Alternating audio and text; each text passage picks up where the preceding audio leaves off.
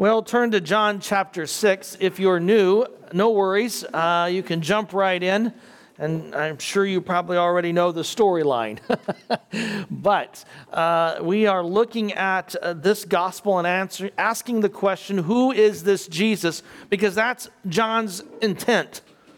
He says there's a lot of miracles Jesus has done, but I've only picked a few. And this section that we're going to look at this morning, only 27 verses, should cause us to sit up and take nourishment, because there's two, not one, there's two signs that he says, hey, I want to highlight today. So if you would, turn to chapter 6.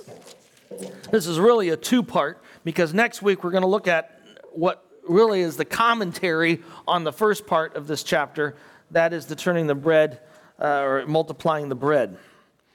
The first account that we're going to see here in chapter 6, verse 1, is found in all four Gospels. I'm going to give you a little clue with Bible study. If you're studying one of the Gospels, you want to see if there's a parallel account in the others. Does that make sense? So this multiplication scene that's found here in John, you'll find it in Matthew, you'll find it in Mark, and you'll find it in Luke. You really need to look at the parallel accounts because that helps in looking at this. Not that there's going to be a discrepancy. I tell my students like a diamond that's spinning, and some are looking at carat. And you remember when you bought a diamond? You look, some with the carat, others, no, I want clarity. And I forget the 4 C's, but you got them, right? As you look at this diamond, and so there's different aspects of that depending on where you're standing. The four gospel writers are looking at this diamond, this life of Christ, and they're teasing things out for the narrative for the purpose of why they're writing. John tells us his purpose. We saw that, so that you might believe Jesus is the Christ. So he's going to condense things. Other things he's going to highlight. But this scene is found in all four. It's very significant. It says, after this, Jesus went away to the other side of the Sea of Galilee, which is also called the Sea of Tiberias. A large crowd was following him because they were observing the miraculous signs he was performing. Remember the Samaritans? They believed on his signs? No, on what he said. That's key. And he said they were observing this. So Jesus went up on the mountainside and sat down there with the disciples. Now the Jewish feast of the Passover was near. That's significant. Again, if it wasn't for John's gospel, we would not have known Jesus' ministry lasted over 3 years. Then Jesus, when he looked up, it's the same phrase used when he said to the disciples when the Samaritans were coming. He says, look up, the harvest is plentiful, right? It's white unto harvest. It's ready to pick. He saw a large crowd was coming to him, and he said to Philip, where can we buy bread so that these people may eat? What a crazy question. I've taken enough groups to the north side of Sea of Galilee. Even today, finding enough food for 40 people can be difficult, right? There's a lot of falafel stands, but you don't want to eat those too many times. So, where are you going to eat? And Jesus said this to test him, for he knew what he was going to do. Philip replied, 200 silver coins worth of bread would not be enough for them, for each one to get a little. 200 denarii is about a year's salary. You'll hear some say 1 denarius was a day's wage for a soldier. That probably is a little too generous, and the average person makes less. So he's saying a year's salary wouldn't have been able to provide enough food for all these people. And one of Jesus' disciples, Andrew, Simon Peter's brother, said to him, well, here's a boy who has 5 barley loaves. Interesting, tells you the poverty level. This is barley. And 2 fish. But what good are these for so many people? Jesus said, have the people sit down. Now there was a lot of grass. Yeah, it's Passover time. It's green, is what Mark tells us, green grass. And it will be brown by the end of May in this region. So the men sat down about 5,000 in number. That's 5,000 men. That does not include women and children. So you're looking at probably 15 to 20,000 people here. Don't miss that. I hear a lot of people say, this is an enormous crowd. No wonder they said, where are you going to get enough food to feed this group? And even if you could, we couldn't afford it. And then Jesus took the loaves, and when he had given thanks, he distributed the bread to those who were seated. He then did the same with the fish, as much as they wanted. That's a key line. and they were all satisfied. Jesus said, disciples, gather up the broken pieces that are left over so that nothing is wasted. So they gathered them up and filled 12 baskets with broken pieces from the 5 barley loaves. John, this is the second time he emphasized 5. Why? He's showing you the magnitude of the miracle. This isn't 5,000 loaves. It was only 5. All right? We saw that. There's only 6 water pots in Cana. Not only, that was a lot. But he's showing you, again, the magnitude of these miracles left over for the people who had eaten. Well, what's going on here? Let's look at this scene as we look at the bread of life, is what I've titled this, the provisions, the multiplication of bread.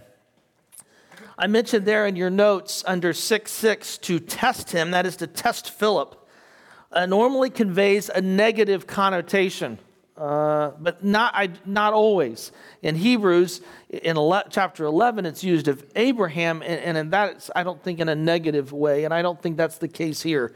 So he's trying to prove his faith. How are you, Philip, in this? This is really an object lesson for the disciples, not for the 5,000 plus. Why do you think there's 12 baskets? They each get to walk away with one to remember. Yeah, this is what Jesus did. I've heard all sorts of things about the 12. I think it's merely an object lesson. Don't miss this, and let me help you see that clearly for yourself. In fact, under 6:13 there in your notes, Keener writes that the disciples filled 12 baskets simply underlines afresh the abundance of the miracle. He says 12 is the maximum number that these disciples could reasonably carry. And then Keener, quintessential Keener, loves the background material. He talks about how you wouldn't waste anything in this culture, and to take food from a host food that's been provided to you from a host would have been very taboo. So you were expected to give the leftovers back to the family so that they could eat those later on, etc. So I think that's part of it as well. But 12 baskets. I mean, Jesus could have had 30 baskets left over, right? But he has only 12 to provide for this group. Again, the focus is on the disciples, and we're going to see that here in this next scene. And as I mentioned in your notes, Jesus' kingship will become an issue, and that's what we're going to see from the crowd. It's for many of them, this is probably the first meal they've had for a couple days.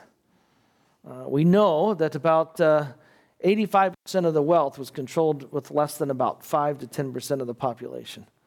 And many people had no idea what they were going to eat the next day. That's why bread was the major staple. In Galilee, thankfully, you had fish. But seldom would people eat meat, etc. And so to have this kind of provision, this is great. This is fantastic. It said, when the people saw the miraculous sign, verse 14, that Jesus performed, they began to say to one another, this is certainly the prophet who is to come into the world. In the Net Bible, it's capitalized. This is the prophet. What are they talking about? In Deuteronomy 18, Moses was told, or the people were told, that God was going to raise up someone like Moses, a prophet who would lead the people. Just as Moses provided manna, Christ is providing food for them. Right? Unfortunately, bread becomes a stumbling block in Israel's history time and time again, doesn't it? It was a problem in the wilderness. It's going to be a problem here. And notice what it says. Then Jesus, because he knew that they were going to come and seize him by force to make him king, withdrew again up into the mountainside alone. And the synoptic gospels tell us why he did. Why did he go up to the mountaintop alone, according to Luke's gospel, for instance? To pray. Luke, by the way, mentions 9 different times Jesus prays in specific areas of his life. It's very interesting. Every time there's a major event in the life of Jesus, he's found praying. And I remember Howie Hendricks would say, if the Son of Man needed to pray when he was on the earth, how much more we? Right? There were a lot of things Jesus could have done at this point, and he goes and he says, no. You've missed why I have come and who I am. I'm not your earthly king. I am the King of kings. And I have much more to provide than just little bread and fishies for you. All right? And that's demonstrated in this next scene. I'm amazed at scholars who say, this next scene shouldn't have belonged here. It was added later. It doesn't fit. I think it's a perfect fit for what we're seeing happening. It says now, verse 16, when evening came, his disciples went down to the lake. They got into a boat and started to cross the lake to Capernaum. You're going, why would they do that when Jesus isn't there, right? Don't set sail until the Messiah is in your boat, in the stern. It's because they think he probably walked on to Capernaum. It's not that far. It's a few miles from Bethsaida over to Capernaum. It says, in fact, I think I even have a map. Let's do this next one. So you can see, there's the Sea of Galilee. You see Bethsaida on the north side? All right. So we're just going, and this sea is only about 7 miles by 12 miles. It's not that big. I remember the first time I saw the Sea of Galilee, I said, that's it? That's not a sea. That's a pond, right? It's not that big, but it's deceiving. And we'll talk about that in a minute. But you think about this, the bulk of Jesus' ministry on earth is right here. That's it. That's it. It's amazing. We stand on the shore of Capernaum. I say, put your arm out like this and your other arm like this. You see that quadrant of land? That's the bulk of his ministry right there. Well, he has an object lesson for the disciples. Let's see what happens. It's the only time we see all of the disciples involved. He says, it has already been dark. Verse 17. Remember what we talked about with light and darkness in John's gospel? What does dark symbolize? Satan, realm of unbelief, the absence of God, the realm of doubt. It's all right in there. And Jesus had not yet come to them. By now a strong wind was blowing and the sea was getting rough. During both the summer and winter, there are storms that can arise out of nowhere, and waves can go up to about 7 feet. I had a guide who said she had a group of American sailors on a tour, and all of a sudden a storm came, and she said they were scared spitless. And she said, so was I. And they were all just on one of those boats, you sing and dance on and blah, blah, blah. And it's because right through here, you can't see it on this map very well, but there's the Arbel Pass comes through, and that wind comes up through, and it raises up the waves. And these are experienced fishermen.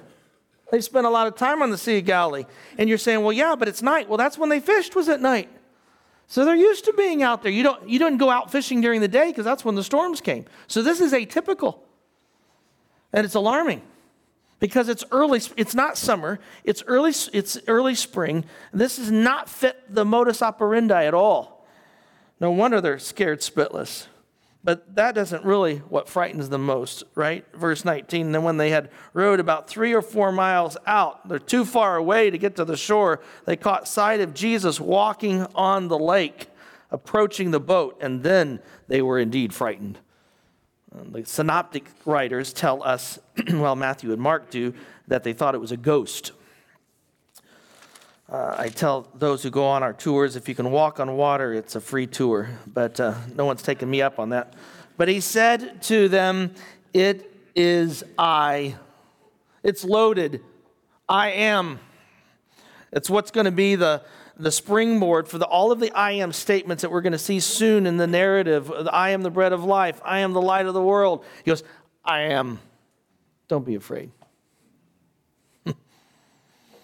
The guy who multiplied the fishies and the loaves is the same God that stands here and says, I am.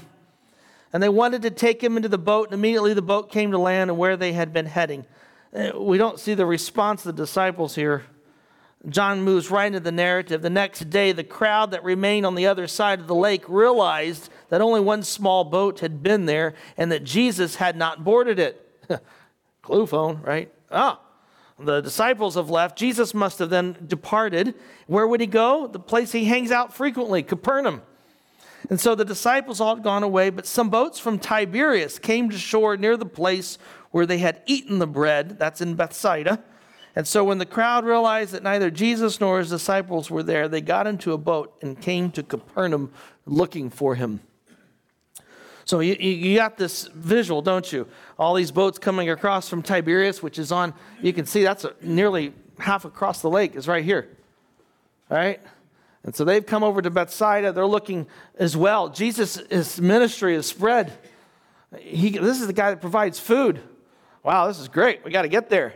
Where's those chocolate bonbons? Let's get them. I love it. And so they're coming from all over. This is the shortest and the simplest account of Jesus walking on water in all of the Gospels. And yet, it's very pointed what John is trying to say, I would argue. And in your notes, in that first paragraph under walking on water, I said the scene depicts Jesus as the one true deity, for it was God who walks on waters. Job 9 says God is the one who treads on the waters. Isn't that a great line? That'll be a new one for Nike advertisement. Turn to Isaiah 63. I want you to see a text that we sometimes miss. The disciples should not have missed this. Just as the miracle at Cana happening at a wedding was significant, so is this scene of Jesus walking on water. Because who controls the waters? Isaiah 63. We'll look at verses 11 through 16. His people remember in the ancient times, where is the one who brought them up out of the sea, along with the shepherd of his flock? Where is the one who placed the Holy Spirit among them, the one who made his majestic power available to Moses? Who divided the water, gaining for himself a lasting reputation? Excuse me. Like an animal that goes down in a valley to graze, so the Spirit of the Lord granted them rest. In this way, you guided your people, gaining for yourself an honored reputation. Look down from heaven and take notice from your holy, majestic palace. Do not hold back your tender compassion, for you are our father through Abraham does not know us, and Israel does not recognize you, Lord, are our father. You have been called our protector from ancient times. What's Jesus saying? I am the God of the universe. I'm the one who calms the storms. I'm the one that provides bread to the soul, right? You all are freaking out about where you're going to buy bread and where you're going to get the money to do that. You're scared about seeing something you don't understand. They have these preconceived ideas of who Jesus should be and what he should do. And he says, no, move out of the way. Allow me to instruct you who I am and what I'm capable of doing. I am the God that you read of in the Old Testament. The disciples instead are confused, right? They're in this realm of doubt. And as I mentioned there in your notes on top of page 2, this is the only miracle in John that involves solely the 12 disciples. No one else is present.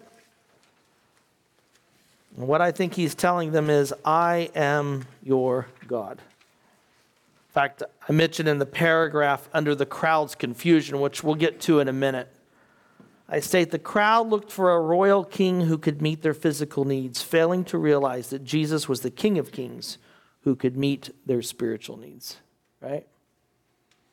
Questions on this scene? It's not a mistake, it's here. He yanks the disciples away from the crowd to say, I want to show you something. You need to see this. You need to recognize who I am. You're missing it. Yeah, Bill. Why do you think John? Yeah, there's certain things that John leaves out. We can speculate. We don't have that. In fact, the transfiguration is omitted in John's gospel, which is such a powerful scene in the synoptics. And later, Peter refers to it as a validation of his apostolic authority in writing. In many ways, this functions like the transfiguration, right? What happened to the transfiguration? Jesus in all his glory. Walking on water, he's saying, I am God. This is who I am. So, and for John, I think another reason why we may not have Peter's situation is that for John, faith is from the get-go and seen through these miracles. So he's stressing the faith and glory that are attached. In fact, look at this in light of how the crowds, I was looking at this morning again, and it just hit me. Look at verse 25. When they found him on the other side of the lake, who's they? The crowd, the ones that had been fed, right? They're the ones who had the Wonder Bread earlier. They said to him, Rabbi, when did you get here? Wrong question. Wrong question. They're concerned about when and not who, right? Jesus replied, I tell you the solemn truth, you're looking for me not because you see miraculous signs, but because you ate all the loaves of bread you wanted. What drives them in their theology is self-centeredness. Right? What were they supposed to see in miraculous signs? That Jesus is the Christ, the Son of the living God, and that you might believe. They missed it, right? They wanted another meal, you know? Where's the food, you know? What's going on here? A bunch of junior hires, right? Where's the donuts? The loaves of bread you wanted do not work for the food that disappears. Don't miss this. He's not talking that salvation is by doing particular works. How do we know that? Verse 29. This is the deed God requires, that you believe in the one whom he sent. The problem is you're concerned about getting your bellies filled, and the only reason you want me around is you want me to be king so I can provide more food for you, when you're forgetting that I am the great God of the universe that is here to provide. And interesting, the Lord is there when he provides all of the food. He's there in the midst of the storm, right? And in all of this, he says, I am. He'll say, I'm the bread of life, which we'll see later on next week. But it says in verse 27, do not work for the food that disappears, but for the food that remains to eternal life, the food which the Son of Man will give to you, for God the Father has put his seal of approval on him. That's why some say this is like the Transfiguration, because at the Transfiguration, the Father says, this is my beloved Son. He puts the seal on him, and it's stressed here in this narrative. That's right. There would have been a criticism being raised. You know, I wrote down, we look for answers and assistance from the Lord, and it's so often we forget, no, this is just bask in who he is. Just stop. All the concerns we have of life, and yes, these poor people, they've got children that need to be fed. Here's a guy that can do that, and they're missing. And so often, and we've already seen this with Nicodemus, and we see it with the Samaritan woman, they're thinking on a natural, physical level, and they miss the spiritual. It reminds you a little bit of Esau, doesn't it? Willing to chuck the farm just so you can have some food. And I see that. I see it in my kids, you know. I see it in our culture. Careful. We have to think, we have to look beyond what we have here and look at Christ. It's interesting, the connections with this scene and Psalm 107. I've got this handy-dandy little chart in your notes, but if you want, turn to Psalm 107. I want you to see this, because there is a bit of an Exodus overtones in this. The water issue, the bread issue, it being in the Passover. I don't think it's a coincidence. There's a strong, again, Passover notion to this, and Psalm 107 discusses this, and I want you to see the connections between what we have just viewed and what Psalm 107 highlights.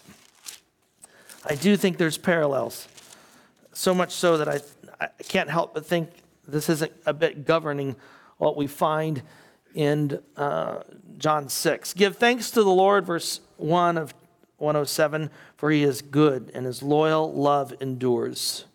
Yeah, for God so loved the world that he gave his only son. And gathered foreign lands from east to west. He gave them, verse 8, let them give thanks to the Lord for his loyal love. On it goes. Verse 13, they cried out to the Lord in their distress. He delivered them from troubles. Verse 15, let them give thanks to the Lord for his loyal love, for the amazing things he's done.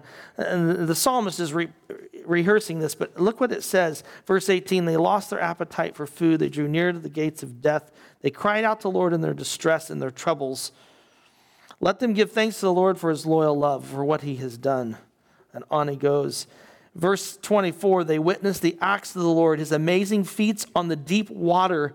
He gave the order for a windstorm, and it stirred up the waves. They reached up in the skies. They dropped to the depths. They swayed and they swaggered. Verse 28, they cried out to the Lord, and he delivered them of their troubles. You catching this? Issues of food. I mean, look at the parallels. People were hungry. He provides the same issue, right? He satisfies their hunger. We see that in both accounts. Some go down to the sea in ships, the text tells us. They meet a storm. They cry out. God delivers. And verse 43 of Psalm 107, this is the point. Whoever is wise, let him take note of these things. Let them consider the Lord's acts of loyal love.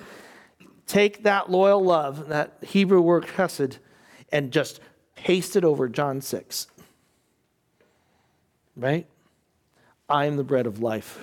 I've come to give you abundant life, nourishment to the soul, and I will provide for you even in the midst of the storms because of my love for you. Isn't that great?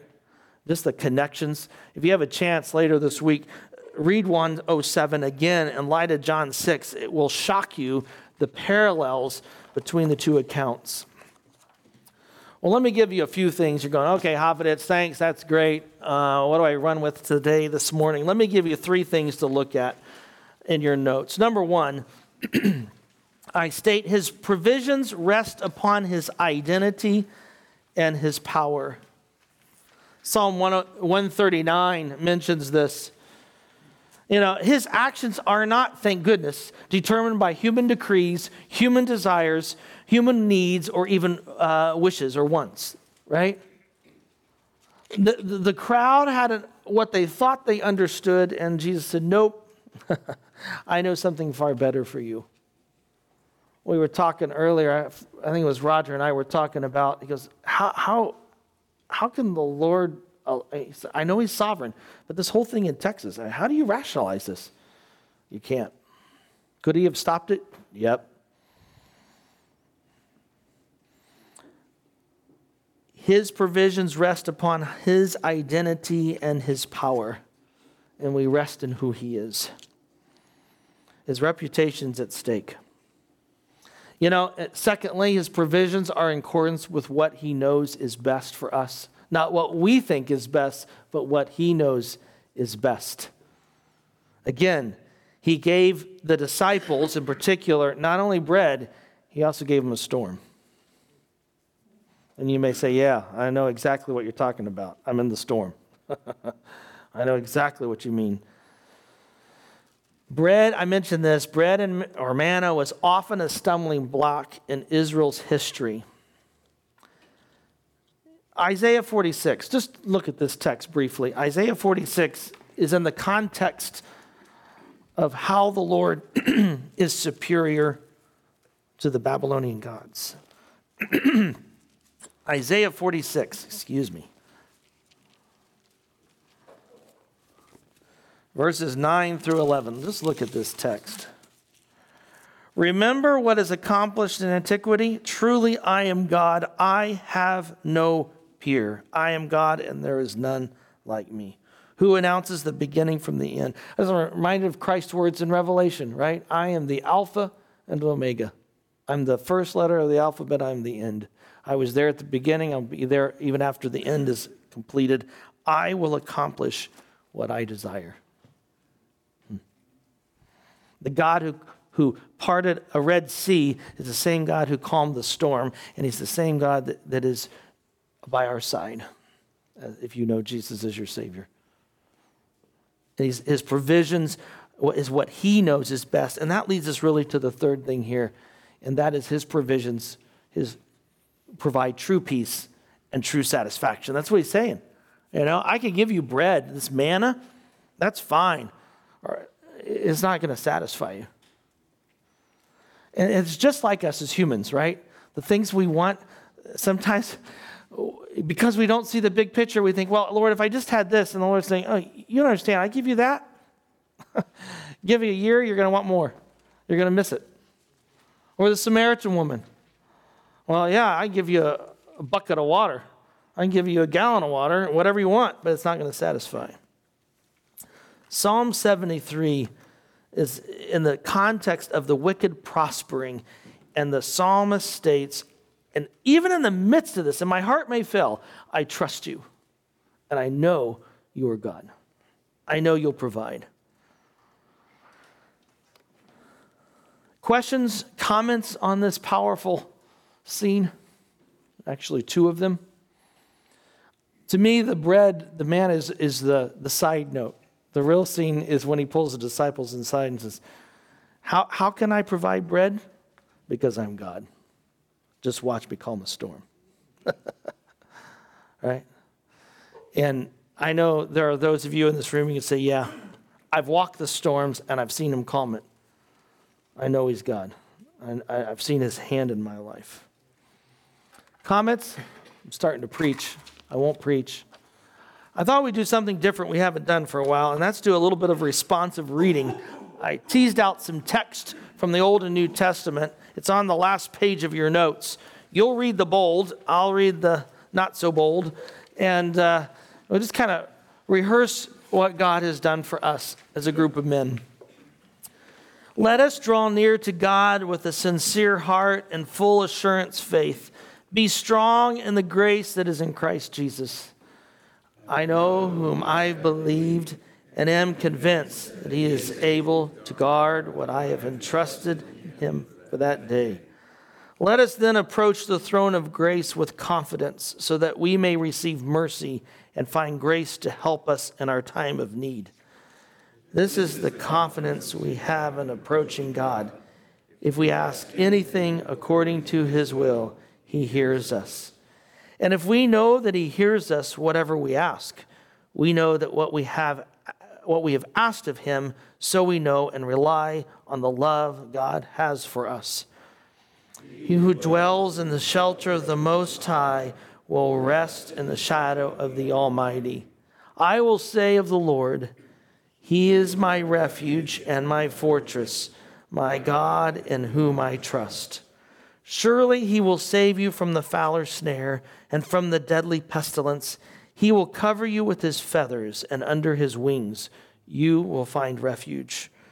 For the Lord God is a sun and shield. The Lord bestows favor and honor. No good thing does he withhold from those who walk as blameless. That's our God, right? He's there providing the bread. He's there in the midst of the storms. And in so doing, he stakes his reputation on it.